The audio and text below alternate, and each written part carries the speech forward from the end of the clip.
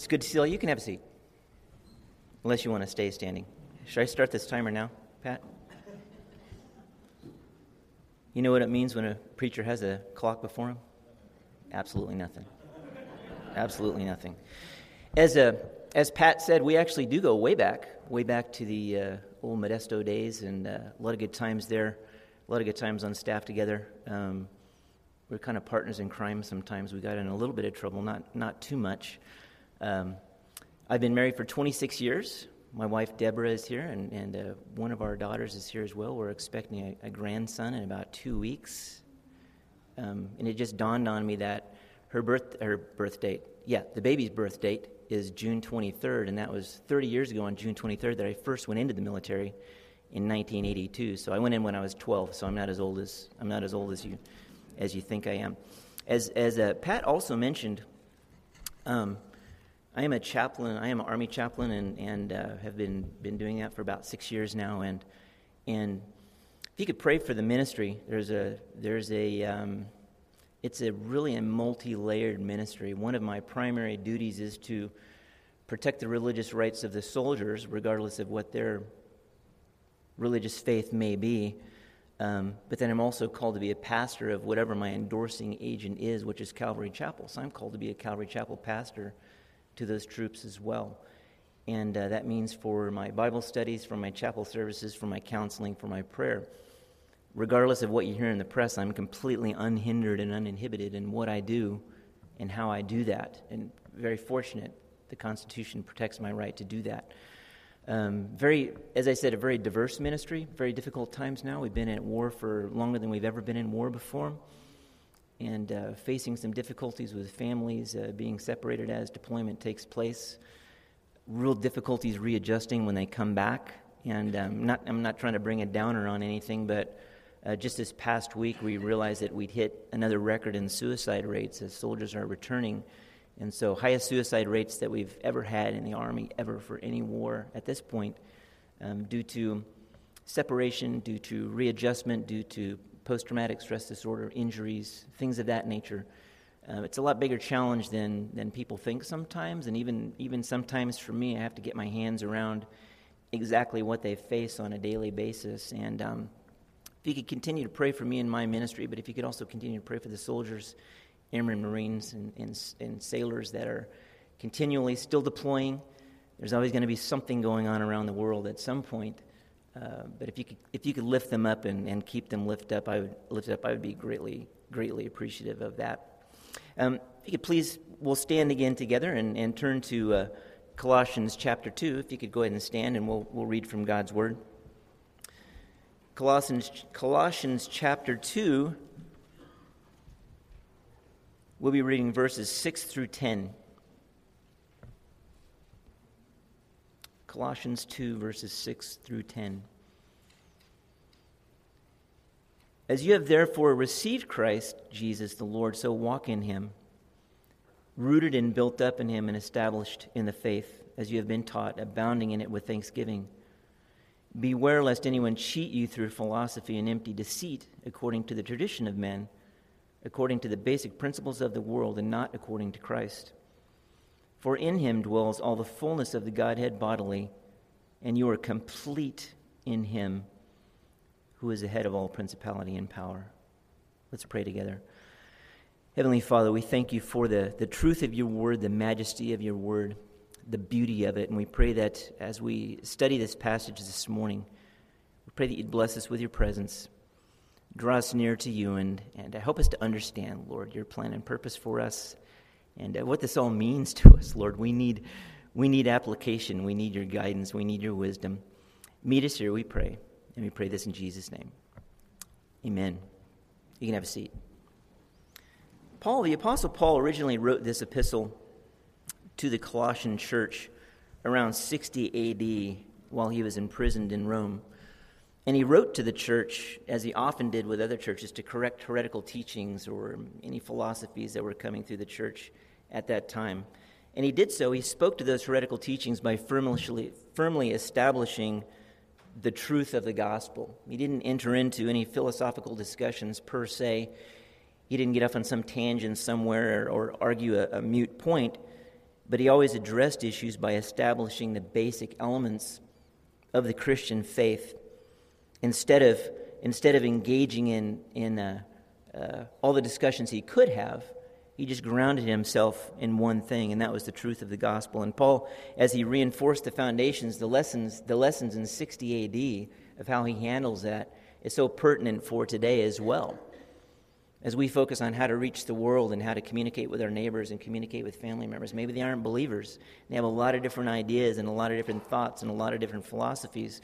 The best thing we can do is do exactly as Paul did and go right back to God's word on all of it. The two foundational truths that Paul reinforced were the deity of Christ and the sufficiency of Christ. It would have been enough, for me, I read it sometimes and I'm blown away by the words that are used. It would have been enough for him to say, in him dwells the fullness of the Godhead bodily, but instead he spoke by the Spirit and said, in him dwells all the fullness, all the completeness, everything that God is, Jesus is. And as I read that and as I meditate upon that, it really is, it's mind-blowing to me, the words that are used. But Paul uses it to make a very good point, reinforcing what he was already speaking in chapter 1 regarding the deity of Christ, but also reinforcing why that doctrine is critical. And in addressing that, refuting the doctrine of Gnosticism, which was prevalent at that time. And then for our purpose today, the Apostle Paul declares in verse 10 that the believers in the Colossians church, those who had received Christ as their Lord and Savior, are complete. Looking at the deity of Christ, it's an amazing subject. But the thing I really want to focus on this morning is that last verse 10. That we know all of this about Christ, and now the Apostle Paul is speaking by the Spirit and saying that we are complete in the fullness of Him. Anyone who trusts Jesus for the forgiveness of sins and makes Him their Lord is complete in Him. I've always been blessed and at the same time mind-blown by the verse, because when we think about it, our Heavenly Father, in His amazing love for us, has chosen not to hold anything back from us. Unlike an earthly father who may withhold good things sometimes, our Heavenly Father does not. He's chosen not to leave us fractured, not to leave us damaged or in an otherwise incomplete condition. Rather, He's chosen that as we yield to Him by faith, He makes us complete in Christ, and He makes us complete through Christ. And three quick points that we'll be looking at related to that is, what does it mean to be complete? What does it not mean to be complete? And why is that important? The dictionary definition of complete is this: having all parts or elements, lacking nothing, whole, entire, full, having all required characteristics and skills, thorough, entire, total, undivided, uncompromised, unmodified. Vernon McGee, the great preacher from way back, it's hard to believe he's been gone for so many years, but he's still so. His radio program still sounds around the world, and I still refer to his commentaries so often. He referred to the word complete as being a nautical term, being kind of a Navy term, and being an old Navy guy from years back. Those things, when I hear nautical, I kind of get sweaty palms, and it kind of appeals to me. But he mentioned it as being, and maybe that's a good thing, maybe that's a bad thing, I don't know. But he referred to it as being a nautical term in that it's a term used when a ship is ready for a long journey.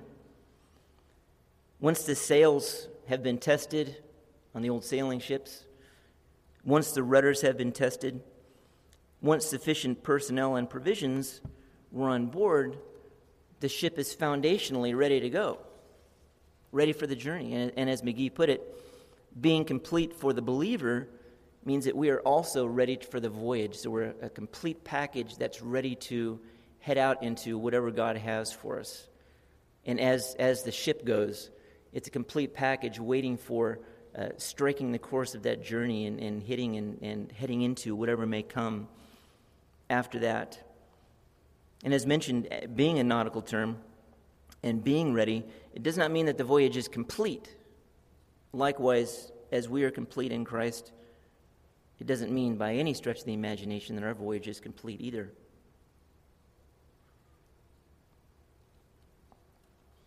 It does not mean that the destination has been reached. Simply put, complete means that we have everything we need foundationally to be fruitful on our walk with Him, so that we may be fruitful for the kingdom of heaven. This is what it means for a Christian to be complete.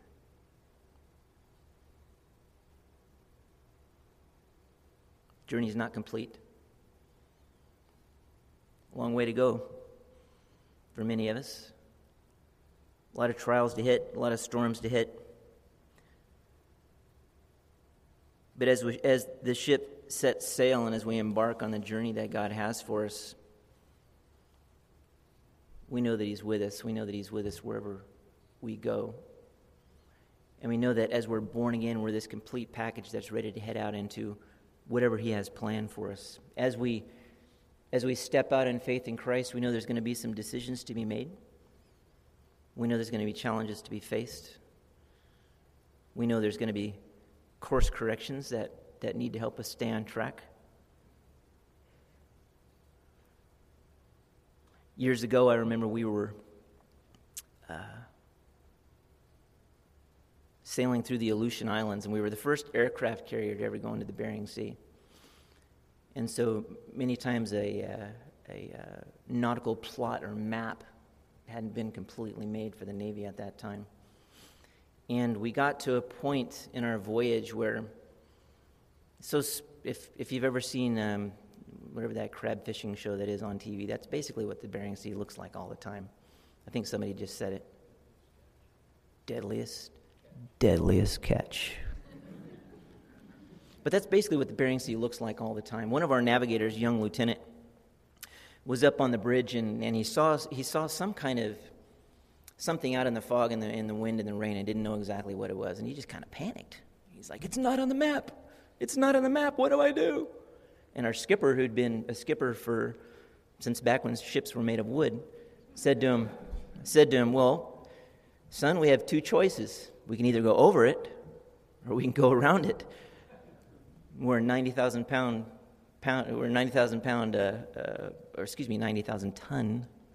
aircraft carrier. We can't go over it. So we need to go around it." In the Army, kind of the same story. Now that I'm an Army chaplain, we were just out in the Mojave Desert for 3 weeks on a little soiree out there. It was quite the hoot. With the Army, it's a little bit different. They don't call them mountains, they call them terrain features. It makes them sound a little nicer. And the choice comes to either go around it or go over it. What do you think we choose? Let's go over it. It's a shorter distance. It's just how the way you see it. You don't call it a mountain, you call it a terrain feature. As we travel on this journey with the Lord, as we travel in the Bering Sea years ago, and as ships travel even still today, we know we're going to hit the storms. Being complete in Christ doesn't mean that we're not going to hit any storms. We surely will. Sometimes for my wife and I, it's funny because, again, I said we've been married 26 years and we have 3 daughters that are absolutely amazing and have an amazing son-in-law. We're very, very blessed. And sometimes folks will look at our lives from the outside and they think, "Oh my goodness, you just a perfect marriage and everything always goes right for y'all and y'all always have everything you need, and man, it's just like watching a Disney princess movie or something like that, And we'll just kind of look at each other like, man, they really don't know us at all. Because there's times, as I'm sure that you can attest in your life, and even in your, I'm not trying to get too personal, but I'm assuming all marriages are the same, right? And in which we have some iron sharpening iron. It happens. It's a part of life. And in our families, it's a part of life. The storms come and go.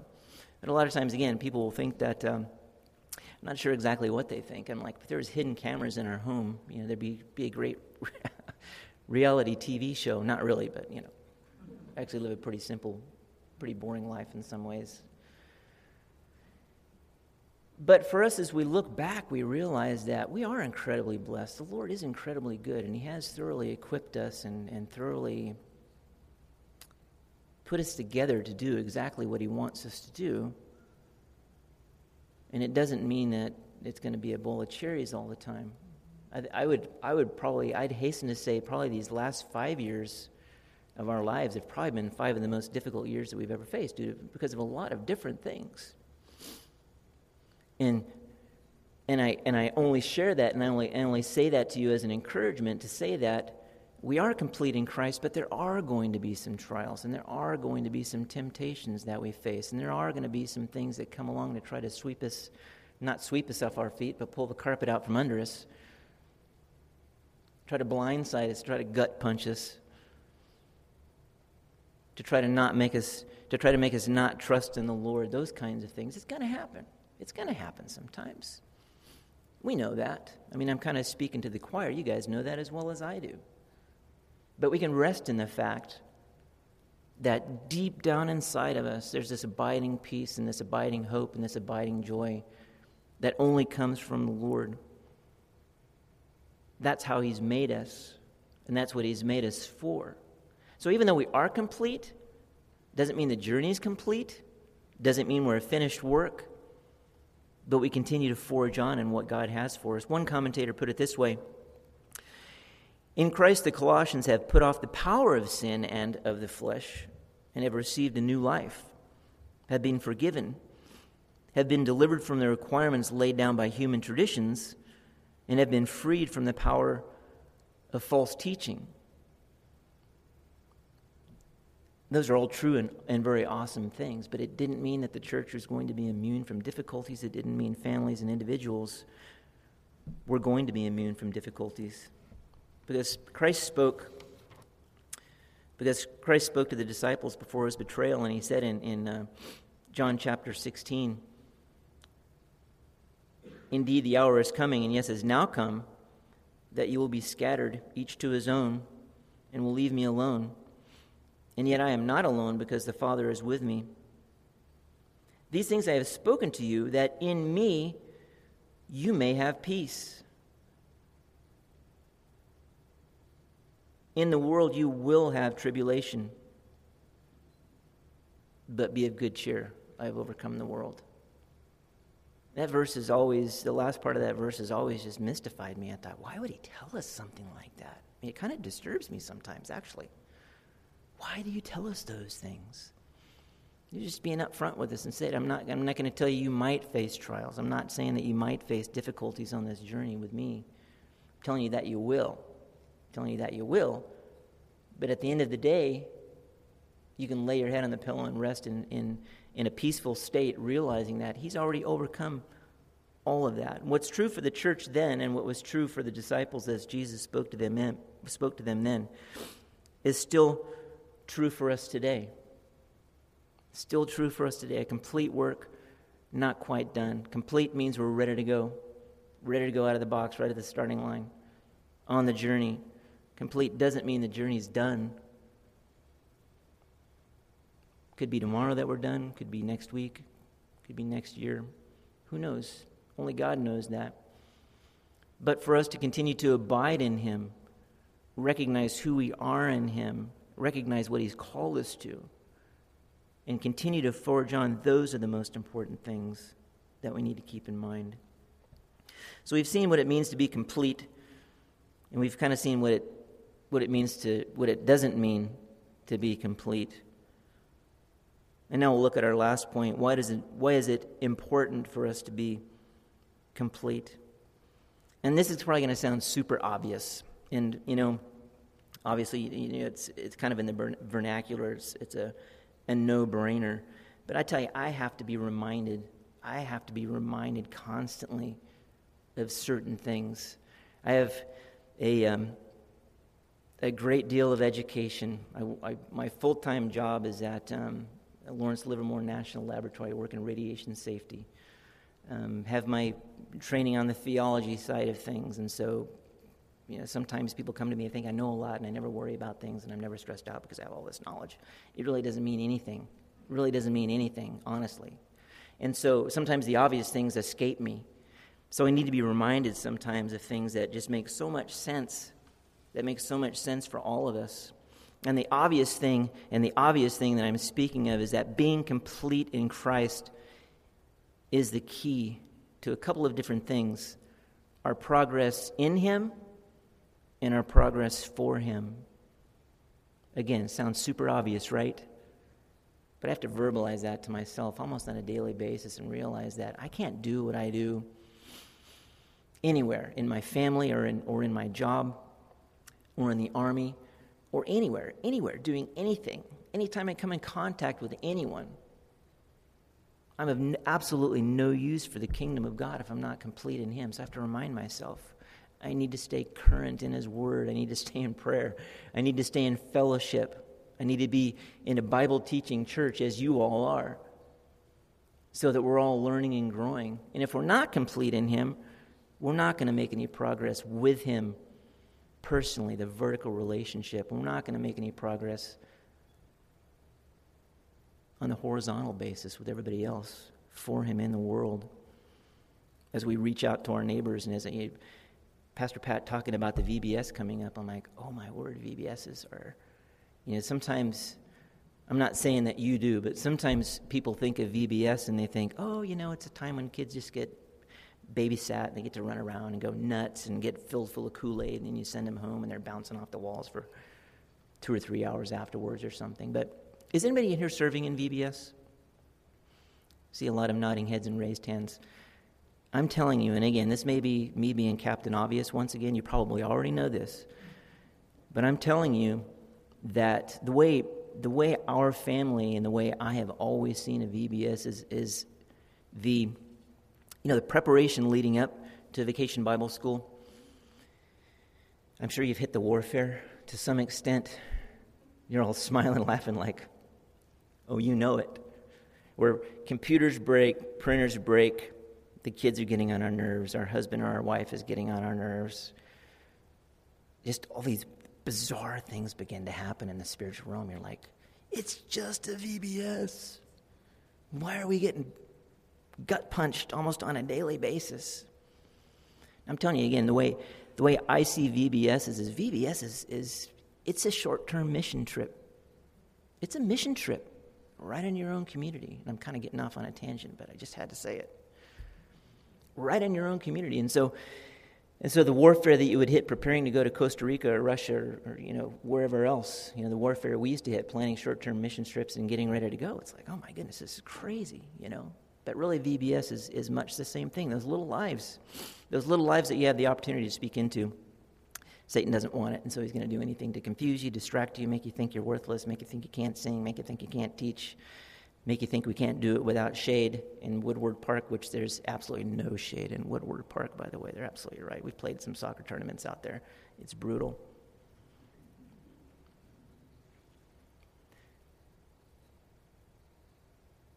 So VBS, I'm excited about that for y'all. It's a wonderful thing. Ours at Calvary Modesto would be in July. And it's a big thing. It's a big thing. And I just really want to encourage you in that. I think that's why I paused for that. Because I think they're amazing, but I also want to encourage you in that. Stay rooted in the Lord. Stay in prayer this week. We'll definitely be praying for you. Get the word out. Lives will be touched and reached, and kids will be saved. Kids will be saved. And I'm telling you, there's going to be some things that they may not even think about it or remember for another 20 years. And they'll remember, oh, I remember Miss Tracy, or I remember Mr. Daniel teaching me that about God's word. Awesome thing. But Paul declared by the Holy Spirit in the verses there in Colossians that we read that you have received Christ. Walk in Him. Become rooted in Him. Built up in Him. Established in the faith as you have been taught, abound in it. Pretty amazing words. Pretty amazing words there, and they all signify progress. They all mean progress. Not a one-time thing, but a progress, a moving forward. Paul reminded the church that this is all possible because we are complete. We can receive, we can walk, we can be rooted, we can be built up, we can be established, and we can abound. Because by His Holy Spirit we have the power to do so. There can be no progression, no success, no walking, no being rooted, no being built up, no establishing, and no abounding apart from our deepest spiritual need, which is to know Him as our Lord and Savior. And without Him, we'll be like a cork bobbing around in a stormy sea, just no bearings, no rudder, no propulsion, no direction, no nothing. So we have to stay close. We have to stay close. And to get through this storm, there must be progress. And to progress, we must be fully prepared by Him. So continue to lean on Him, continue to rest in Him. And again, as I'm saying this, I'm reminding myself too. So I'm not trying to preach down to anybody here. Believe me, we're all in the same boat, so to speak. And the only way to keep from being hijacked by the philosophy of the world or the empty deceit or the useless traditions that Paul mentioned is to be complete in Him. Because there's a lot of philosophy, a lot of isms, a lot of this, a lot of that, a lot of the other thing. We hear it all the time. We see it on TV. We hear it on the radio, this, that, and the other thing. And some of it actually sounds like it kind of makes sense. But if it doesn't line up with God's Word, got to stay away from it. The way to combat those things is to keep in prayer, keep in God's Word, and depend on the Holy Spirit to show us what the truth is. It's fascinating to me that one of the strongest Greek words in the New Testament pointing to the divine nature of Christ is found right here in this passage. And I'm no Greek major. I have to say in my seminary studies that I opted out of the language portion of it, Greek and Hebrew.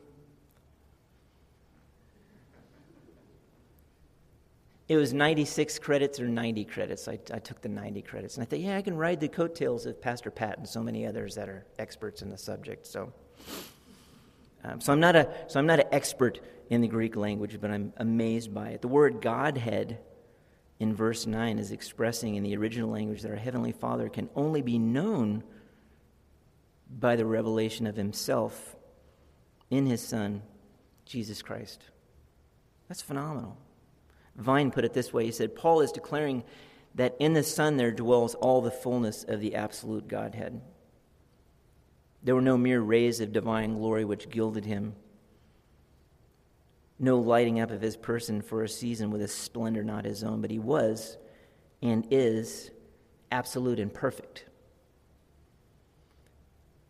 And so for us to take these verses that we just read and kind of process in our minds who He is and then who we are in Him, it's just, I can't even get my mind around it. It's just amazing to me. I mean, I know it's true.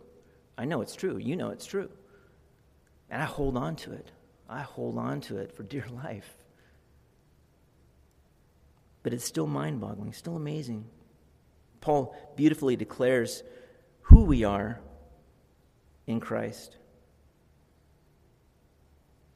And we're complete as we trust in Him.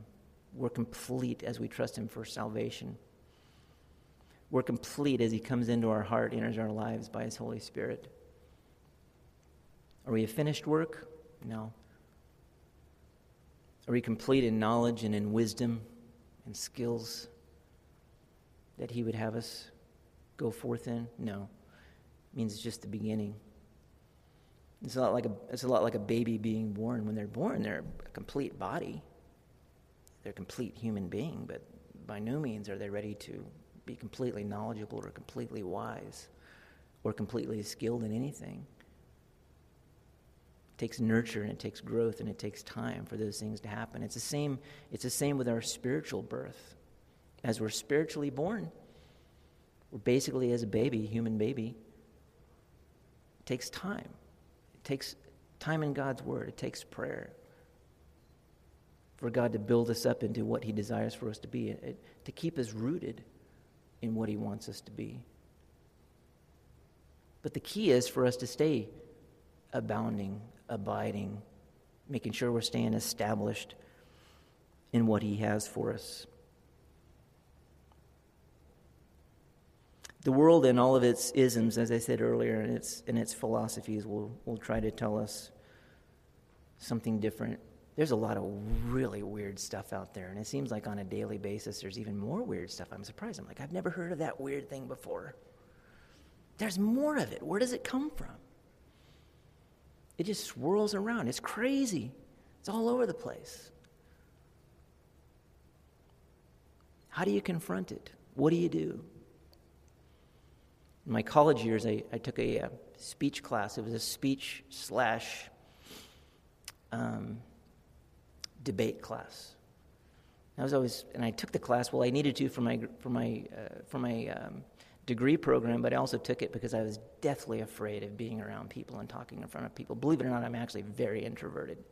I really am. People are like, "You're schizophrenic, man. Sometimes you're just out there doing stuff, and the other times you look like a hermit." I'm kind of both, oddly enough. But I took these classes, and it was really good for me. I wanted to drop out, and I wanted to skate off and do something else. But I realized I need to do it as part of my degree program. Plus, it'll be good for me to grow and learn some things, and not be so afraid, and not sweat like crazy when I'm in front of people. Things of that nature. The debate part was cool because I found I was pretty good at winning arguments. I could find ways to maneuver around what people were saying, and boom, kidney punch them when they weren't ready for it. And I got to thinking, that's kind of weird, actually. I don't like that I like that so much. So I gravitated toward the speech part of it. And our speech teacher said, "Hey, be creative in class." And I'm not a creative person whatsoever. But I thought for one particular speech, we're in an auditorium of about 200 students, and for one particular speech, I thought to myself, I'm going to take the opposite side of what I actually believe about this subject. It was a very hot-button social issue of the day. Very hot-button social issue of the day. And I thought, hey, just for my own growing and figuring things out, and I'm just going to take the complete opposite stand, completely opposite of what I actually believe and think. And I got to tell you, as I was giving this speech, I thought, this is pretty good. I'm being creative. I'm going to get an A for creativity. But it was really scary because I started swaying people's opinions. It was really weird. At the end of the class, several people came, "Oh, man, some of them in tears, you really changed my mind about that." And I was like, whoa. It scared me. I was like, I got to tell you guys right now, I didn't mean any of it. But it made me realize that the power of the word, the power of sounding convincing about something is just very deceptive. And I'm telling you, I was reeling people in. And back then, I was a little different person back then, but back then I was just reeling them in. I thought it was great until afterwards. I was like, oh my goodness. It actually really scared me. And I promised myself I would never do anything like that again. Because of, as I got to learn, because of the philosophies and the isms and things of this nature, somebody spends a lot of time being very creative, putting all those arguments and things together. And people can even confuse and frustrate and make us start believing certain things. And how can that possibly be true? Best thing for us to do is to always fall back on God's word. Always be rooted and grounded in that, regardless of what may come your way, regardless of what somebody may try to tell you, or you hear something on the radio, a coworker says, "Hey, well, what do you think about this?" And like, that's kind of a slight razor-thin edge of truth to it, but the rest of it sounds kind of hokey. But they think, well, if it's got this, it must be good. Stick with God's word. The way Paul refuted what was going on in that day, he said, hey, here's what Christ is. Here's what you are in him. And we can just camp out on that and just stay there. How can anybody argue with that? This is what God's word says. We can leave it at that. I I have to honestly tell you, I mean, as I said, I've had, a lot of schooling and such, as Pastor Pat has as well. But it doesn't mean that we're theological geniuses. I'm speaking for myself, but I'm going to speak for him too. It doesn't mean necessarily that we're theological geniuses. I mean, for me personally, I'm definitely not a theological genius, but I do know from personal experience that God is always faithful in every situation. And if I don't know anything else, and I know that from our time in the mission field, from my time on staff at the church, from my current job, from the Army chaplaincy, and these kinds of things, sometimes I have no idea what I'm doing or what's going on. I'm just kind of walking the path God has me on. I realize that He's given me everything that I need. I just need to step out in faith and trust Him as I'm doing that. And then we begin to see that He's faithful, He's faithful, He's faithful. He does all these amazing things right in front of us. And I say all that as an encouragement to you. I've experienced that in my personal life. I'm sure you've experienced that in your lives as well, where you just enough light to take the next step, hoping it's not like a cliff or a rock or something to trip on as you're stepping out. But we can trust Him. We can lean on Him. We can rest in Him, because He reminds us, again, in these verses, we're complete in Him. Not a finished work. A lot to be done in my life. That's for sure. I'll be the first to tell you that. I'm still learning how to be a husband. Even after 26 years, you say, 26 years, you're still learning how to be a husband? Yes, I'm still figuring it out. Ask my wife. She'll tell you. He is. I'm still learning how to be a dad, even though all my children are adults, and I'm going to be a grandpa. I'm like, wow, I'm still learning.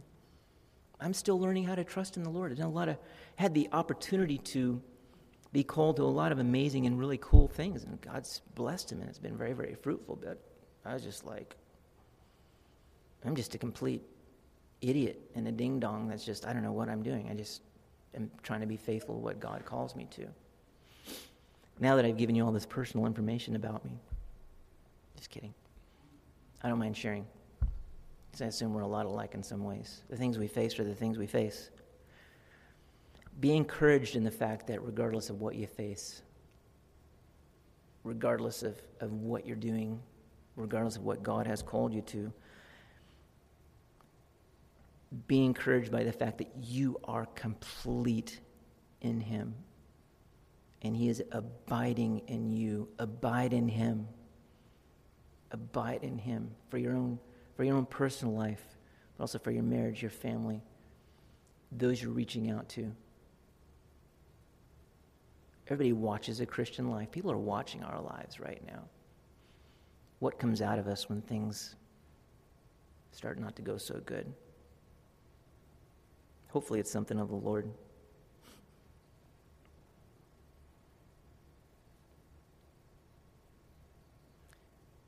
We're completely ready for the journey that God has for us when we receive Christ as our Savior.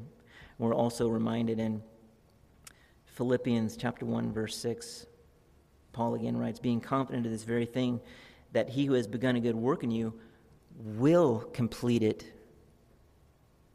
until the day of Christ Jesus. So there's that other word, complete. First, we're completely ready to go, and then he tells us, but then I'll complete the work in you also. So there's a couple of different things on kind of the timeline of our Christian walk. That's the amazing thing. We're already complete in Him, but as we step out, He's promised to also complete the work that He started in us. It's such a pleasure to spend time with you this morning.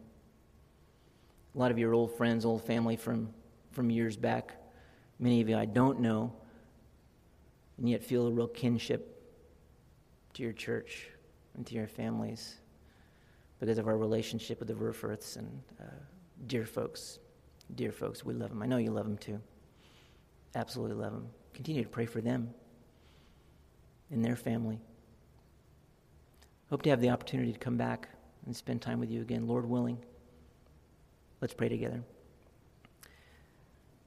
Lord God, we thank you and praise you for the opportunity to spend time in your word this morning. Just the knowledge of the fact that we are complete in you gives us such a great peace, such a great hope. We thank you for the truth of your word, and we thank you for the truth of who you are, that you desire for us to be complete. You don't desire for us to be in an incomplete condition or a fractured condition, but you want us to be whole, and for us that is so comforting, such a blessing, Lord. We love you so much, and as we head out into the new week next week, we pray that you'd go before us and keep the path straight for us, Lord. May we honor you in all that we do. And Lord, pray that the VBS would be incredibly fruitful and that little lives would come to know you as their Savior. Thank you for your grace. Thank you for your love. We praise you in Jesus' name. Amen.